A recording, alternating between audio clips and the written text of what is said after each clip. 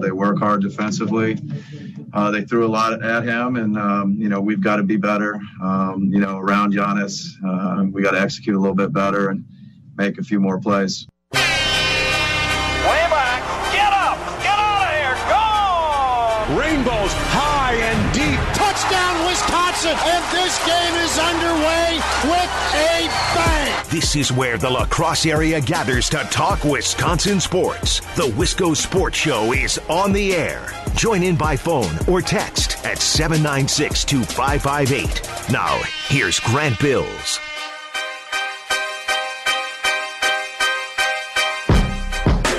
Last night's Bucks game started out fun. It started good. Bucks were up 40-29 after the first quarter. I was thinking that, man, this is the best the Bucks have looked in the bubble, and you were probably thinking the same thing. The problem was, as the game went along, the game got a little bit less fun. The Bucks ended up losing 115-104. After the first quarter, they really struggled to get anything going, and then in the fourth quarter, Jimmy Butler just took over and won the game for his team. Now, normally, in a normal situation, what do we say about the NBA postseason, right? A series doesn't start until the home team loses a game. In a normal year, this series would be interesting because the home team, the Bucks, would have lost the home game. But in the bubble, in Orlando at Disney World, there is no home team. So, sucks to be the Miami Heat. I guess the series still hasn't started. Or I'm in denial about my team looking bad and losing in game one. Whatever, let's talk about it. This is the Wisco Sports Show. My name is Grant Bills. Look, it was a bummer that the Bucks lost last night, but that was probably, at least for stretches, the most interesting game I've watched the Bucks play since the beginning of the bubble. It was a blast of a game. Now, we can complain, and we're going to complain about what went wrong with the Bucks. Part of me still just feels grateful here 24 hours later, so part of me just feels grateful to have games on to watch. And maybe I'm using that as an excuse to deflect my sadness and my disappointment with my team as they lost in game one. Look, it wasn't against the Magic. It's a step up in competition. The Bucks looked great in the first quarter. They continue to make strides in the right direction, and I think they will eventually reach the level that they were earlier this season. The question is, will they reach that point fast enough? Because if you go down 2-0 or 3-1, then we can't really joke about, it's just one game. We can't downplay it. Then it starts to get serious. So the Bucks have some improvements to make. We're going to talk about them today. Thanks for tuning in. If you want to join the show, I'd love to have you coming up starting at 4:15. We'll open up the phone, 608-796-2558. That's the number to reach me. You can give me a call or you can give me a text. And we don't have to awkwardly talk on the phone. We don't have to try to talk over each other. If you just have a small thought and you want to share it, a text works fine as well. 608-796-2558. We're going to talk to Dave Carney, host of the WKTY Morning Show, coming up at 4:30. You know what? I join Dave's show twice a week. I'm going to start asking Dave to come on more often, especially when we're talking about the Bucks, because he has such a good handle on the NBA and on the Bucks, and it's just fun to talk to Dave. He leaves work at what? He gets up at 3 a.m. and leaves work at 10 p.m., so he's actually getting ready to go to bed probably pretty soon. We're probably keeping him up, so he probably doesn't appreciate that, but he will join us coming up at 4:30. I also want to talk a little Packers today. We're going to talk about the Vikings and the Brewers. We're going to hit it all, but naturally the biggest story is the Bucks and the first game of their second-round playoff series against the Heat. Let's start there. We're going to be talking about a loss today, why the Bucks lost, the things that they did wrong. We're going to be talking about bad things today. Let's be clear about that up front. This isn't necessarily going to be the most fun show. We're not going to be celebrating anything today. Today's show is going to be relatively negative. It's going to be frustrating. We're talking about a loss, a playoff loss. That's never fun. But I do want to avoid losing perspective here. It is just one game, right? We've had about 24 hours now to calm down after that loss. We can recognize that this is just one game. Now, the Bucks could very well lose this series. I'm accepting that as a possibility. I'm not in denial here. But I think it would be foolish to not recognize that one game does not make a series. Just look at last year, 2019. The Bucks lost game 1 to Boston and then went on to win the next 4 and win the series in 5. They won the first 2 games against Toronto, and then Toronto came back to win 4 straight to move to the finals. So even last year, even the Bucks have examples and precedent of one game not deciding a series. In the Western Conference, in this playoffs, the 2020 playoffs, Denver won game 1, then lost 3 in a row, then won the next 2, and we have game 7 between the Nuggets and the Jazz tonight. The Houston series is another great example. Houston went win, win, loss, loss, win, loss. And Game 7 between the Rockets and the Thunder will be tomorrow night. Game 6 last night was amazing. Full of drama, full of interesting storylines between Westbrook and Chris Paul. It was awesome. I share all of that with you to point out that these are 7-game series. The first game doesn't decide anything. The Bucks have experienced that last year. Other teams have experienced it this year. The Bucks could easily lose this series. I'm not discounting that possibility, but let's not get bent out of shape over one game. Each game feels like it's life or death in the moment. And that's fine. During the game, we yell, we throw pillows across the room. Not saying I would. That's childish. I would never throw. Okay, I threw some things last night. In the moment, it's okay to get upset, right? But after you have 24 hours, I think we can look at this game objectively. And I think we can realize that it is just only one game. I want to avoid dumb overreaction takes. The NBA is ruthless. It's so reactionary. And the fans and the media members and everybody on social media, they just go crazy. Last night, I'm seeing Giannis is a fraud. Giannis is going to leave. He doesn't deserve MVP, doesn't deserve Defensive Player of the Year. Middleton and Lopez aren't built for the playoffs. Coach Bud can't coach in the playoffs. It's like, whoa, whoa, whoa, whoa, whoa, whoa, whoa, whoa. It's one game. We can't throw everything out the window. I hate the expression, don't throw the baby out with the bathwater. I hate it's one of my least favorite things. It makes me cringe. But I got to say it here. Don't throw the baby out with the bathwater. It's one loss. We can't throw away every bit of evidence and every preconceived notion we have of this team because of one loss. Don't throw the baby out with the bathwater. Hopefully that's the last time you literally ever hear me say that because it makes me cringe. I hate it. It's not a good analogy, but here it applies. Don't throw the baby out with the bathwater. Now, that being said, we do have to get into what the Bucks did poorly yesterday because it's not like they played flawlessly. They lost. So we do have to be realistic and realize that some things went wrong yesterday. What can the Bucks do better? One point from yesterday that really gives me concern is that the offense completely died after the first quarter. The Bucks scored 40 in the first quarter and then 23, 23, 18. If you do the math, that's 40 points in the first quarter and 64 combined in the next three. That's concerning. Now, the Bucks shot really well in the first quarter, so there's some natural regression, right? They're going to come down to earth a little bit, but not to that level, to the point where their offense almost disappears. Right? Miami naturally made adjustments at the end of the first quarter and at halftime, third quarter, fourth quarter. Miami was making adjustments and figuring things out. It would appear that the Bucks were not keeping up with the Joneses, that Coach Bud was not keeping up with Coach Eric Spoelstra. The Bucks at one point, in fact, adjusted by centering their offense around a 39-year-old Kyle Korver. I don't know what they were doing with Kyle Korver last night. Kyle Korver played 16 minutes. He almost played as many minutes as Wes Matthews. Kyle Korver took 9 shots in total. That's one more than Brook Lopez. That's only 3 fewer than Giannis, the MVP. What part of that makes any sense? At one point in the third quarter, every offensive possession was a Korver shot. Most of them were contested and on the move, and I know that's kind of Korver's game, but if those shots aren't going down, let's stop wasting our time. That's concerning, that at one point, the Bucks offense simply became, let's get Kyle Korver the ball. I know he's 39 years old, but let's see if he can't get us a couple of buckets. The Heat are a great defensive team, and they certainly made adjustments over the course of this game, but the Bucks offense looked directionless. They looked like they had no clue what they were supposed to do or where they were supposed to go. A good defense doesn't make that happen. A good defense is in the right place at the right time to counter a good offense. A good defense doesn't create complete chaos and eliminate every structure of the offense. That's not what a good defense does. The Bucks look like they had no game plan. That doesn't stem from a stifling, stiff defense.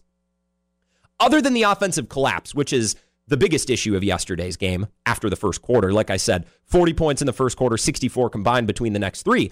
Other than that, put that aside, other than the offensive collapse, there are 3 huge reasons for this loss. One was expected and didn't surprise me. The other 2 shocked me.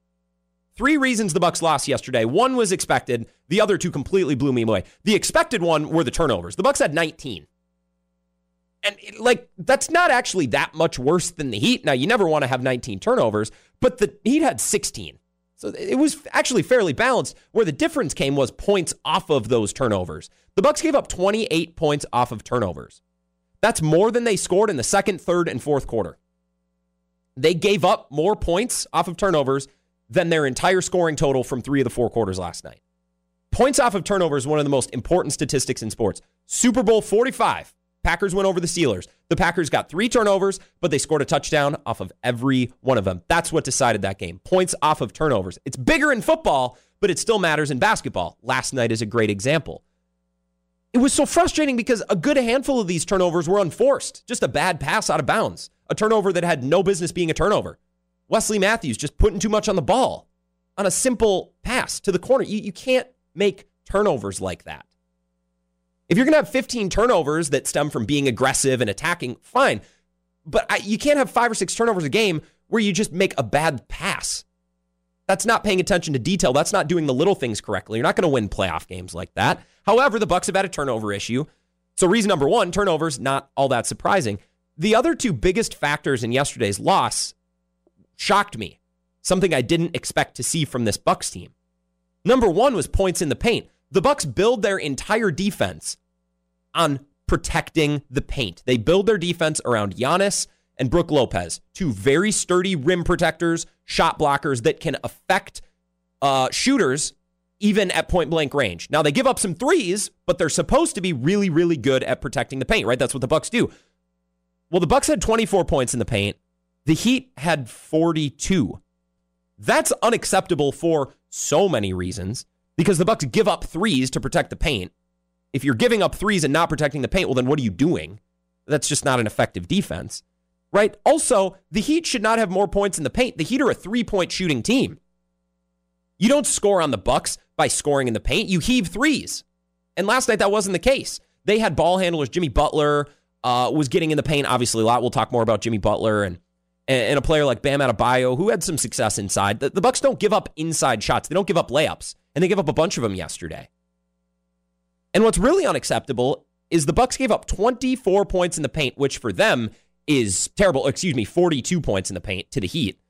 That's unacceptable to me because Brook Lopez, the stalwart of their interior defense, only played 27 minutes last night. So you're getting gashed on the inside, and Coach Bud didn't do anything to fix it. He didn't play Brook Lopez nearly as many minutes. He played 10 fewer minutes than Giannis and Middleton. Played 11 fewer minutes than George Hill. If you're getting stops without Brook Lopez on the floor, I get it. Then go another direction. But if you're getting gashed in the paint, you need Brook Lopez out there. And for whatever reason, Coach Bud just didn't prioritize his minutes last night. The Bucs based their defense on defense in the paint. And that was a complete train wreck last night. That's why things started to fall apart. That was surprise number 1. Surprise number 2, just free throws. I didn't think this is going to become an issue. We've been talking about energy and intensity. We've talked about closing out on defense, protecting the rim. We've talked about so many things wrong with this Bucs team. When did we add free throws to this list? It wasn't just like the Bucs missed 6 or 7 free throws last night. As a team, they shot like 50% from the free throw line. They were 14 of 26. Shooting 20 of 26 is unacceptable. 14 out of 26 is just embarrassing. There's no reason for that, especially because you're playing in an arena without a crowd. It's not like you're dealing with hostile fans in Toronto. I can at least understand that. But shooting 53% from the free throw line in an empty gym just isn't acceptable. And it wasn't just Giannis. He was the worst of the bunch. Giannis is really bad from the free throw line. But Chris Middleton was 4 for 8. Chris Middleton is a 90% free throw shooter. Brook Lopez is the starting lineup. Brook Lopez was the best free throw shooter they had. Went 4 of 4. Giannis went 4 of 12 from the free throw line last night. George Hill missed a couple. Just an absolute nightmare. Just an absolute nightmare. And look, I'll watch the Bucs lose for a lot of reasons. If Jimmy Butler goes off, all right. Sometimes you got to tip your cap to the better player. If Giannis gets in foul trouble, okay, it's frustrating, but sometimes it happens. Missing free throws? We can't lose games because of free throws. We're not the Wisconsin Badgers. I swear, if this Bucs team is eliminated over free throws, I'm retiring from sports fandom. I've seen my teams lose every single way. Seen them lose on a Hail Mary. I've seen them lose on a buzzer beater shot. If we're talking about the Harrison, I don't remember which twin it was, Aaron Harrison from Kentucky against the Badgers. And then I watched Grayson Allen take a dump all over the Badgers in the national championship game. I watched Ohio State run roughshod over the Badgers. I watched them lose on an onside kick to Seattle. I've watched the Packers last year get gashed in the running game. I have watched it every single way. I have watched my team lose in the postseason in every single form and every single fashion. I'm not adding free throws to that list. I swear to God, if this Bucks team loses because of free throws, which all of a sudden became an issue on September 1st, 2020. Well, I guess yesterday was last day of August. If that all of a sudden becomes an issue, my hometown teams are inventing ways to lose in the postseason at this point. They are inventing new ways to lose. God, free throws. 3 big reasons why the Bucks lost. Turnovers, which wasn't all that unexpected. But then now we're giving up points in the paint, and now we're missing free throws. We're just another leak here. Psst, psst, psst, here. There's leaks appearing out of nowhere in the Bucks rowboat. They're trying to patch them, but as soon as they patch one, another one bursts. Once again, not overreacting today. I'm simply pointing out the issues and trying to explain what happened last night to myself and to you. We're trying to have a conversation pointing out what went wrong last night. That doesn't mean that we're overreacting or being irrational. If we were being irrational, we'd say that Giannis doesn't deserve the MVP. He's not the defensive player of the year, and that Coach Bud is an idiot. I have said none of those things. I think Coach Bud made some mistakes last night, and we'll talk about those coming up next. But we're not overreacting today, right? We're taking a measured response 24 hours later. We've all had some time to cool down, as the Bucks are going to have to try to play from behind in this series. They trail 1-0. They lost 115-104. Dave Carney's going to help us out and add hopefully some different perspectives. Coming up at 4:30, I'm excited to get his take. You notice how I didn't mention Jimmy Butler in this opening segment? Yesterday, I closed the show by saying the Bucks should let Jimmy Butler beat them. Don't help off of shooters. Don't double team. Just let Jimmy Butler play and let him try to beat you. Now, Jimmy Butler beat the Bucks last night. He had 40 points. But I still think the Bucks took the correct defensive strategy against the Heat. Now, they didn't execute that strategy correctly, but they had the right idea. I want to explain what I'm talking about and how the Bucks should handle Jimmy Butler moving forward. Coming up next, it's the Wisco Sports Show. Back in just a few minutes. Stay tuned.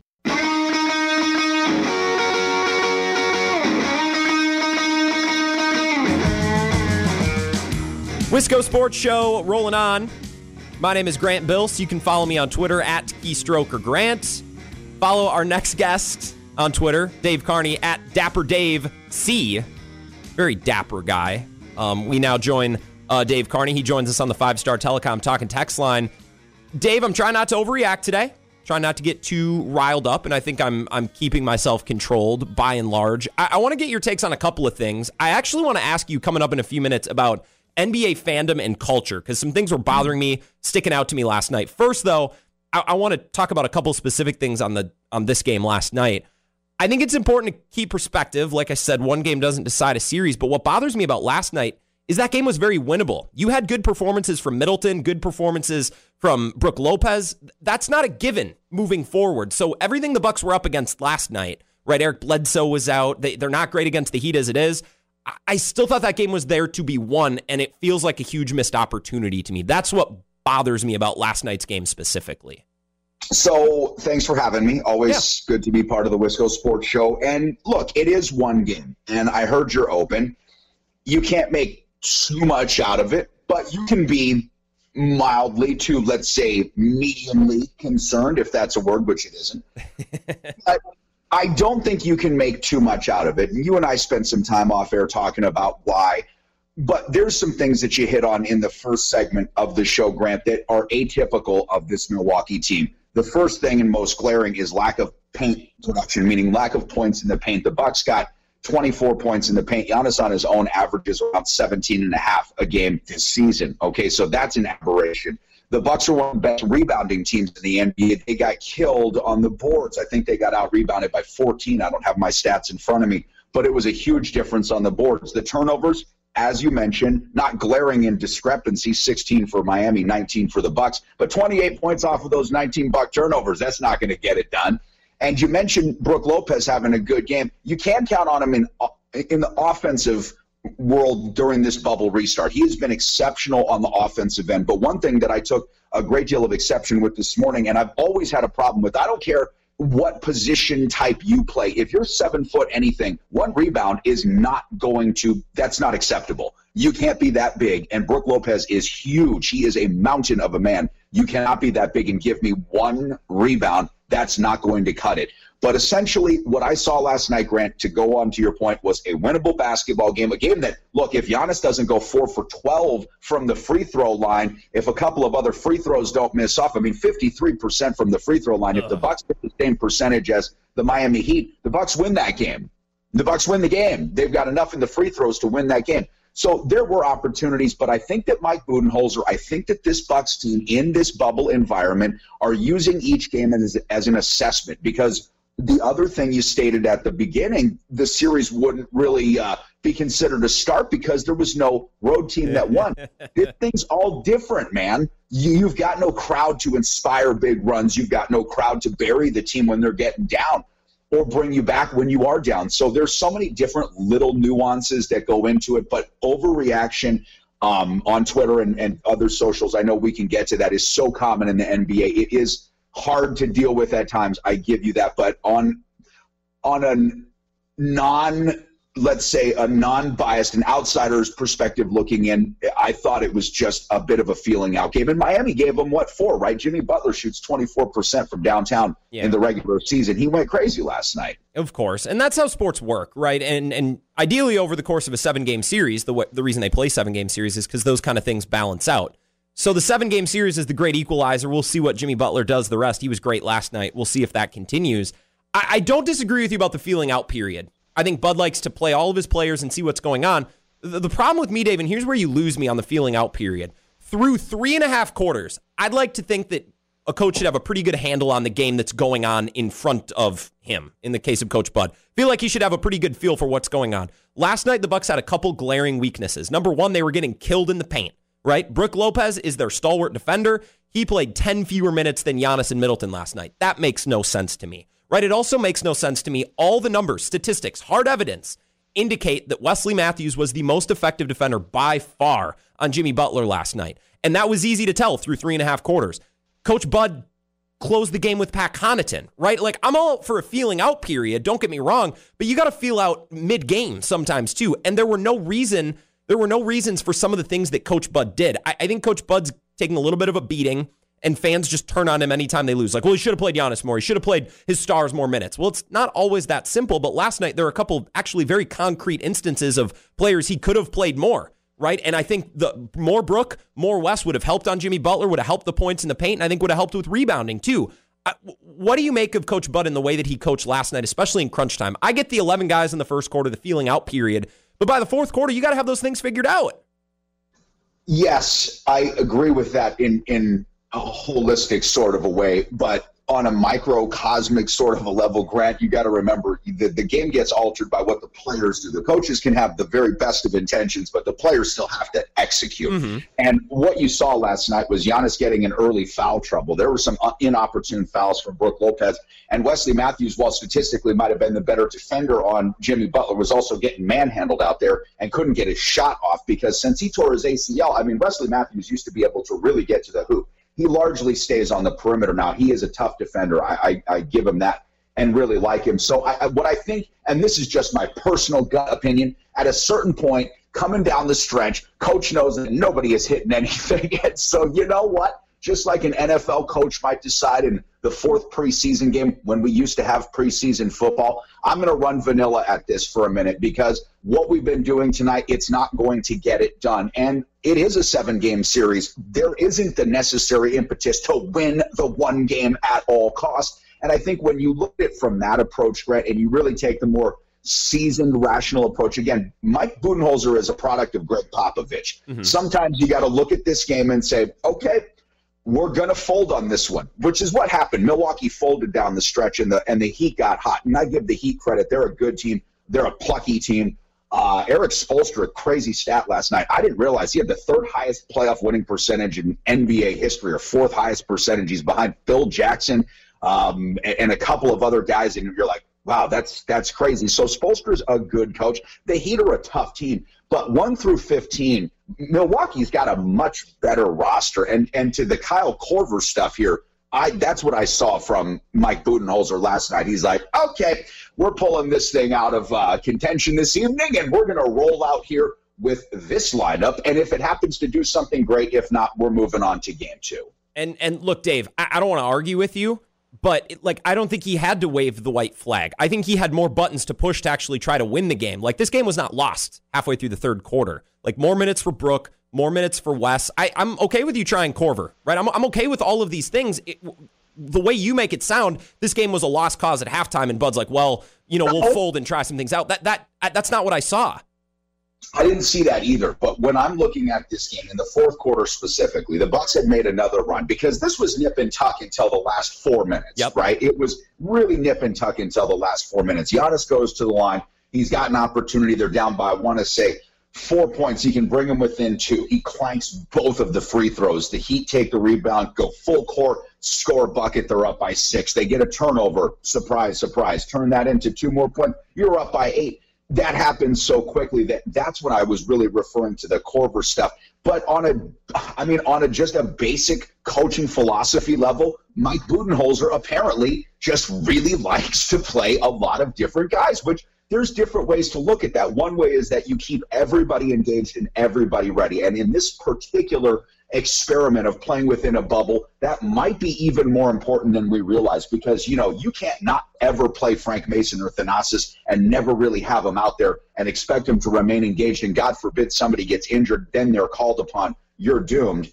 So there's part of that goes into, I believe, what his philosophy is. But essentially, I guess part of me is just given up to the fact that this guy runs kooky lineups. And it works sometimes, and other times it doesn't. It reminds me of Craig Counsell. When he's doing pitching stuff and people are loving it because it's winning, it's great work. When it's not, he's the worst manager in the majors. Yeah, I agree with your comparison to Craig Counsell, right? When it works, it's great. When it doesn't work, it's the worst thing in the world. I agree. I think Coach Bud could have had it both ways. I think he tinkered the right amount last night, but when the fourth quarter rolled around, I thought the answers were obvious, and I didn't think he took those answers, right? And we can... On Twitter. Send him an email. Tell him, like, hey, dude, switch out this guy at this time. I don't know. It's hard to say because, again, you basically, I think, said what exactly needed to be said at the beginning. This is one game. Should you be able to extrapolate something from it? Yes, absolutely. But to go to what your Twitter NBA crowd or your social NBA crowd will do, which is hyper micro analyze everything. Look, Giannis had nearly a triple double. He was 1 rebound shy of a triple double, right? He's right there. Middleton had 28. Brook Lopez had 24. Middleton turned the ball over too much. Lopez didn't rebound. These are correctable things, right? It's not like the system of the Bucks is flawed. You were right about to say Jimmy Butler can get his and the other guys should be left to their devices. You add in an Eric Bledsoe, and that should average itself out a bit, I think. No, and as Bucks fans, we can take solace in a 7-game series. I completely agree. Dave Carney, the WKTY Morning Show, joining us for just a couple more minutes. Dave, I want to ask you about more of a real-world thing here. This is something that I noticed last night. I love the NBA. It's my favorite league. But something's really souring on me in the NBA, and it's the way the media and the fans and social media all combined to what I have really started to realize is kind of a toxic environment. Like, the Bucks lost last night in a great game, and Jimmy Butler took over down the stretch. But the conversation didn't become about Jimmy Butler and his great performance. It became about how Giannis is a fraud, right? And he shouldn't be the defensive player of the year, and he's a con man, and he's fake, and Coach Bud sucks, and the Bucks suck, and they'll never have another great superstar again, and Giannis is going to leave, and Milwaukee is the worst. Like, whoa. Like, and it happened last night with Russell Westbrook, too. And when he had those turnovers and he started to melt down, I said, oh, my God, the mob is going to come for him. Like, this part of the NBA has really become unattractive to me, the way that regular fans like me, who are not athletic, not big and strong, can't shoot, can't do anything, feel so emboldened to, like, really personally attack these players and make judgments on their value. Is this something you've noticed? Something that's gotten worse? I'm not sure, because I really hate it, and I'm really starting to notice it now as a fan of the Bucks, because the Bucks have often found themselves in the crosshairs. Well, so, okay, let's just be real obvious or honest about one obvious situation is that the NBA, more than any other league, has gotten extremely issue-based. People want to call it political if they want, but it's not really political. It's issue-based. And that definitely draws out some different kinds of emotions, right? So if you're an NBA fan, but you don't like what's going on, you're going to be quicker to anger on social platforms. And this is an epidemic of its own. The social media nastiness, which just gets bad. It's a cesspool. We just have to admit that. But to the NBA thing, I think that because the NBA's got the youngest fan base overall, that's just the truth. If you look at the average NBA fan's age, it's the youngest fan base of the major 4 professional sports. It offers up a lot more quick trigger. I've got 160 characters ready to flash out of here in 5 seconds, and I'm going to trash this guy. I feel like that's not a generational thing, but that's a user thing, right? With the social platforms that we have, oftentimes it comes down to who can have the hottest take, who can be way worse than Skip Bayless ever dreamed of being, and more out in left field about the Packers than Colin Cowherd. And you get a lot of these, I don't know, Grant, if they're people looking to make a name for themselves in the sports world, but it seems to me that that's a desperate cry for a voice. The stuff about the Giannis thing, which I've gone on hours about, is that he is not an American player. This dude ain't going to give up $250 million for anybody. I'm just telling you that right now. That's not going to happen. His mother would kill him. They'd never let him do that. I mean, his own family. Think about that. $250 million. You're going to move to California, pay 20% state tax, and take 20% less? You're down 40 already? I don't think so. That's not how it works. And there's a lot of misconceptions about the team, the Bucks, and the state of Wisconsin. Grant, before I moved here, I had some people ask me from Las Vegas, like, oh, God, why? And I was like, you've never been there. It's fantastic. Yeah. But if you're not from here and you're looking at this from the outside looking in, do you want Giannis to stay in Milwaukee? Is that attractive to you, or do you need him to be at a bigger market? Do you want the state of Wisconsin to have a winning team? And for Wisconsin fans, too, for Buck fans that get on this, that's a loser's mentality. We shouldn't have that. If we ever hope to be about championships, then you have to keep the mentality of championships or a possibility. Packer fans, I mean, they can put themselves in delusions of grandeur easily. How come it stops there, right? We've got to be able to open it up a bit. But, yeah, the cesspool of social media, it's hard to follow. I tell you, I put in my requisite time, Grant, and then I check out. I'm like, okay, I'm good. Bye-bye. That's essentially what I've been trying to do as well. Get on there and get the information that I need, and then get off and try to avoid it as much as I can. Dave Carney, I appreciate you. I will talk to you tomorrow morning, yes, bright and early for the G-Spot at 8:20. Have a good night, Dave. I'll talk to you tomorrow, man. Thanks again. Thanks, bud. That's Dave Carney, host of the WKTY Morning Show. You can hear me joining him tomorrow at the crack of dawn. Dave will be going to bed, I'm sure, soon, as he gets up at, 3 a.m., 2:45. And I will be getting up after Dave has been awake for 6 hours tomorrow. The schedule difference between the two of us is actually quite hilarious. When we come back, I want to touch on the Brewers for just a couple of minutes before we get back into the Bucks. The trade deadline was yesterday. A couple of thoughts. And if you want to share yours as well, you can. 608-796-2558. Brewers trade deadline talk coming up next here on the Wisco Sports Show. Wisco Sports Show rolling on here on WKTY. Appreciate you tuning in and hanging out. We got Brewers baseball coming up later tonight. We'll have the Bucks, of course, back tomorrow. If you're looking for a place to hang out tonight, stop by the Eagles Nest on Campbell Road, right next to UWL. 15% off using promo code GRANT. If you're dining in or you'd rather take it to go or get delivery, promo code GRANT works. 15% off no matter what you're getting. That's where I'm going to be watching Game 7 tonight. I can't wait for Jazz Nuggets. It's kind of nice. Our guest now, Radio Joe. Joe, do you agree with me that sometimes it's nice on a night where the Bucks don't play, you can just kind of sit back and casually watch basketball and not have to worry about the future of your team and everybody taking a dump on your team and being eliminated from the playoffs? It's kind of nice, right? Yeah, it is kind of nice. And a lot of times, too, I won't even watch sports. I will just have a mental reset and watch a movie or a show because, after all, there's so much stuff to watch these days. So, hey, I'm not going to complain about my job. We have a pretty cool job. Yeah, we do. We do have a cool job. I'm excited to watch. I've been binging Community right now, Joe. That's my sitcom that I've been watching, which has been excellent. But I am excited for Game 7 tonight because Jamal Murray and Donovan Mitchell have been absolutely unreal. Naturally, so far on the show today, Joe, we've been talking about the Bucks' loss last night. Now, you obviously hear from callers and texters and tweeters from all over the state because the Bill Michaels Show is border to border, as we know, because we have you every day from 11 to 2 on WKTY. What was the response like from your entire listenership today? Was it measured or was it kind of a irrational overreaction, and are people freaking out? Honestly, I think it was a nice wide array of takes today. I mean, yeah, you're going to get overreaction after one game, and it was the same deal after the Orlando game. Those takes are going to come out no matter what, and that's something people like you and me have to get used to, because no matter what, there's always going to be an irrational take and overreactions at the top of that when it comes to games like this. A lot of people had issues last night, and rightly so, about who should have been guarding Jimmy Butler in the final stretches. Now, look, I don't know. Looking back at that highlight reel from Jimmy Butler in the last few minutes, I mean, some of the shots he was hitting, there was really nothing you could have done about it, no matter who was on him. But I think at the end of the day, if I'm picking one guy that should have been on Jimmy Butler and why he was sitting on the bench, it was Wesley Matthews. I mean, he's by far your best defender. He matches up very well with Jimmy. That's probably the guy that should have been doing it. It should have been Chris Middleton. He struggled all night against him. Same thing with George Hill.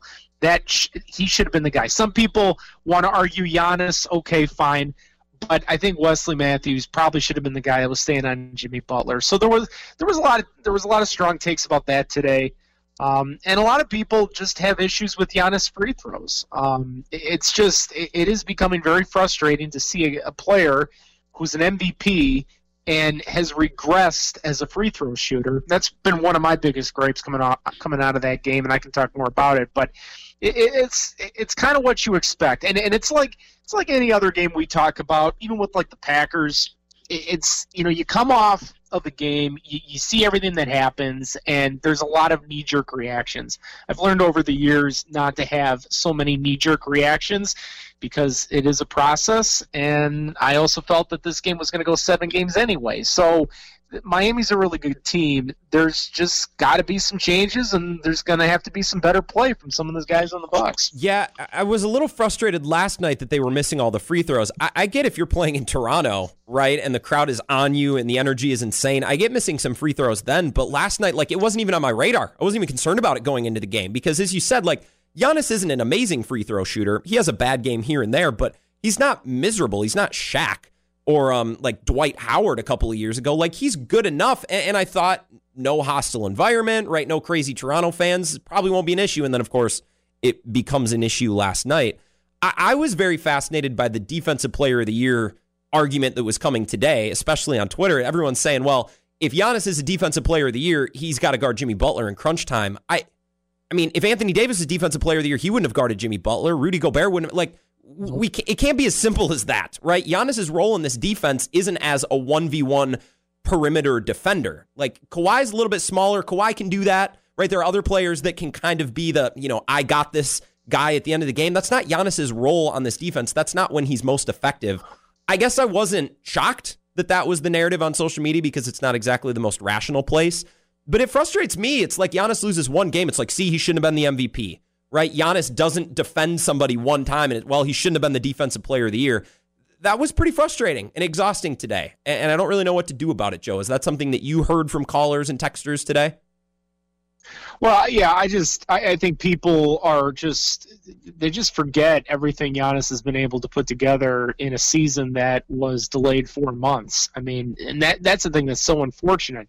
I mean, you look at how unbelievable he was throughout the course of the regular season, the Bucks as a team, how incredible they were throughout the course of the season, and then 4 months go by without basketball, and literally everyone locally and nationally forgot how good the Bucks really were during that stretch. And yeah, you can say, well, obviously the postseason is a completely different animal than the regular season, and you can start making takes like, well, Miami's got more depth than the Bucks. Well, if you remember what the Bucks were doing in the regular season before the pandemic, they had a ton of depth, and that was a key reason why they were winning all those basketball games. It wasn't always Giannis just having a ridiculous game and nothing else was there, and that's why they won. No, there was a strong supporting cast that John Horst put together that continues to not get enough credit. The Bucks certainly have enough depth to go toe-to-toe with Miami and any other team in the NBA right now. It's just at times, in the short term, from what we're looking at right now,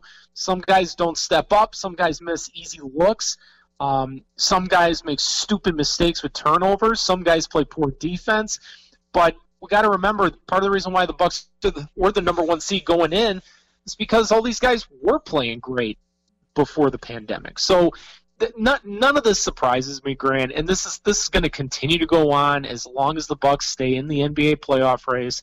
But this team has the opportunity to bounce back in Game 2, and I would expect that they do. Yeah, one game does not decide a series. There's lots of evidence last year and this year so far through only one round that Game 1, doesn't necessarily mean a whole lot. I mean, we have a Game 7 tonight, another one tomorrow. It's very back and forth. So everything is still in front of the Bucks. Joe Zola, you hear him on the Bill Michaels Show every day, 11 to 2, now joining us on the 5-Star Telecom Talk and Text line.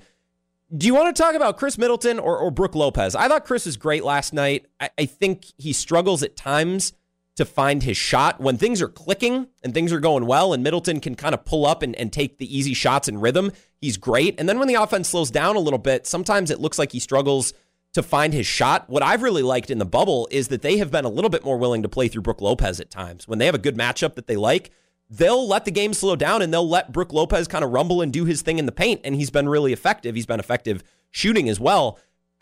A lot of people have complained about Coach Bud, and they've said, well, he needs to make adjustments. He needs to play his stars more. Those are very not specific complaints, right? Those are just kind of big picture complaints, right? If you have something specific, I'm all for, criticizing Coach Bud. Last night, it bothered me that Brook Lopez only played 27 minutes compared to Middleton and Giannis, who both played 10 more. When you're getting killed in the paint and when Brook Lopez is playing well, I'd like to see him out there. What do you think of Splash Mountain and the way they've used him so far in the first and the second round? I mean, look, I don't. Maybe it's something about Walt Disney World because the guy's a Disney World nut. Yeah. I tweeted this last night. I'm like, maybe he just has that Walt Disney World magic. Maybe Walt Disney up in the graces of heaven is blessing him with this magic, and he's playing really well. I don't know. The bottom line is Brook Lopez, especially from a three-point standpoint, back in the regular season before the pandemic, Brook Lopez was having a really down year from beyond the arc. And we remember last year just how amazing he was as a three-point shooter. I mean, Brook Lopez really regressed this season, and so Bud was using him more as a post-up player. But now what we've seen in the bubble, not only has he been very good as a post-up player, he's been hitting three-point shots. And last night, look, I tweeted this out too, and I'll double down on it. There's no reason why Brook Lopez should be playing less than 30 minutes in that game, considering you needed offense to keep pace with Miami in this game, and the fact that Brook Lopez was 8 of 9 from the field at halftime. I mean, he had 19 points. Chris Middleton had 21. Those guys combined for 40 points at halftime, and then we're midway through the fourth quarter, and Middleton and Lopez have a combined 4 points. Now, how do you allow that? Agreed. You needed offense. You needed ways to keep pace with them. Those guys should have been on the floor more. And I had 4 or 5 people tweet at me, well, Joe, the reason why Lopez wasn't playing more than that was he was in foul trouble. Okay, fine. That's cool. I get it. You want to try and save him. But at this point, he was one of your hottest shooters, and that's who I want to roll with. That's who I want to give the ball to. That's who I want to set plays for and get him open. Whatever it takes. And if he fouls out, fine. Your interior defense sucked last night. Yes. So it doesn't matter if Brook Lopez didn't fit well anyway against this Miami team that's more athletic and has shorter players and doesn't have as many big bodies that match up well with Brook Lopez. The bottom line is you needed someone to trust last night offensively. Brook Lopez was one of those guys. Same thing with Chris Middleton. And I agree with you with Middleton that there are times where he will press, especially he'll do it early in games, and he will do it late in games where he feels like he really needs to turn it on. But the problem is he holds the basketball for too long, and defenses get set on him, and now all of a sudden they're playing up on Chris, and Chris can't go anywhere. He can't get rid of the ball, and now he's trying to jack up a shot that he knows that he's probably not going to be able to make.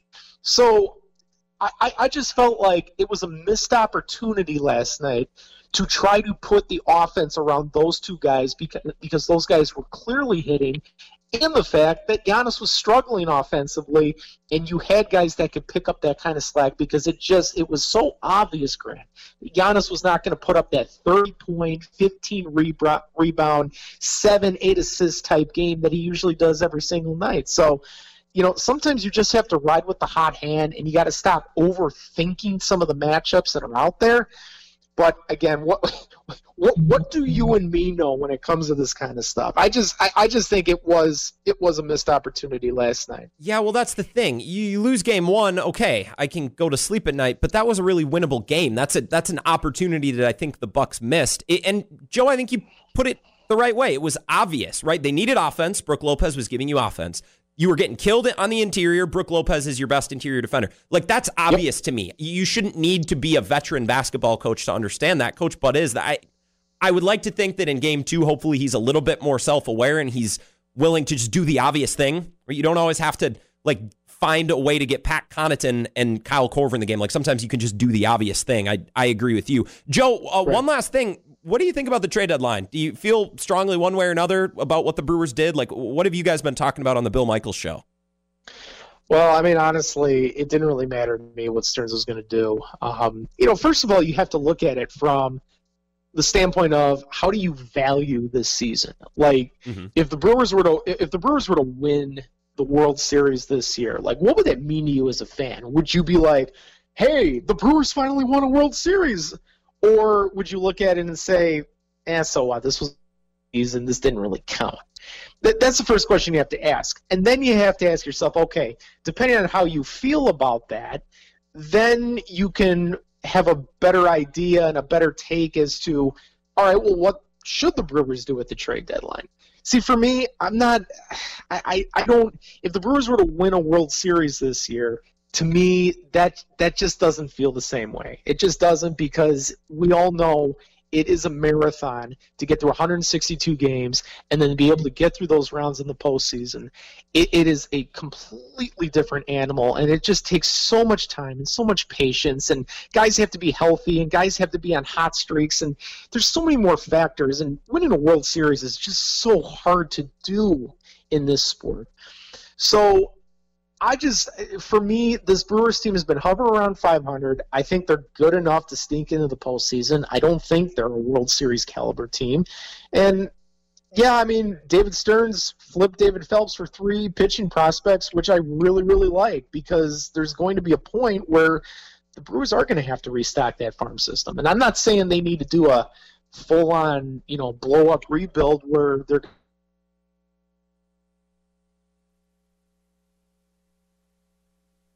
be able to compete, and you want to try to do that sustained success approach that David Stearns has. You need to have more assets in your farm system, because if you are competing next year and you have a better farm system, you're able to move some of those pieces to push your team in a position to actually go and win it all. So it really doesn't matter to me at this point. I had no problem moving Phelps.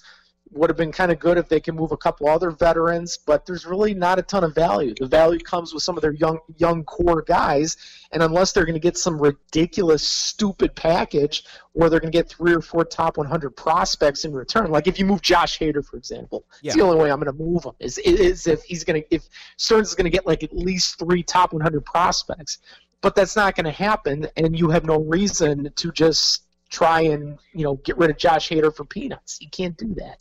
So I just long story short, I got no problem with how David Stearns handled things yesterday. And again, I think this Brewers team is still good enough right now to sneak into the playoffs here. And who knows? They have a reputation in September for getting on these really hot streaks. So who knows? Maybe this particular team does the same thing. Who knows? Yeah, I think Stearns realizes that if this team is going to make the playoffs, that it's going to be because these guys get it going. And I don't know if one bat or one addition to this team really would have changed that fact. So I was happy with the trade deadline yesterday as well. I just was wondering if you had some fiery opinion. You never know. Radio Joe, you can hear him with Bill Michaels every day, 11 to 2 on the Bill Michaels Show. Joe, I appreciate you. Come on anytime. I love having you.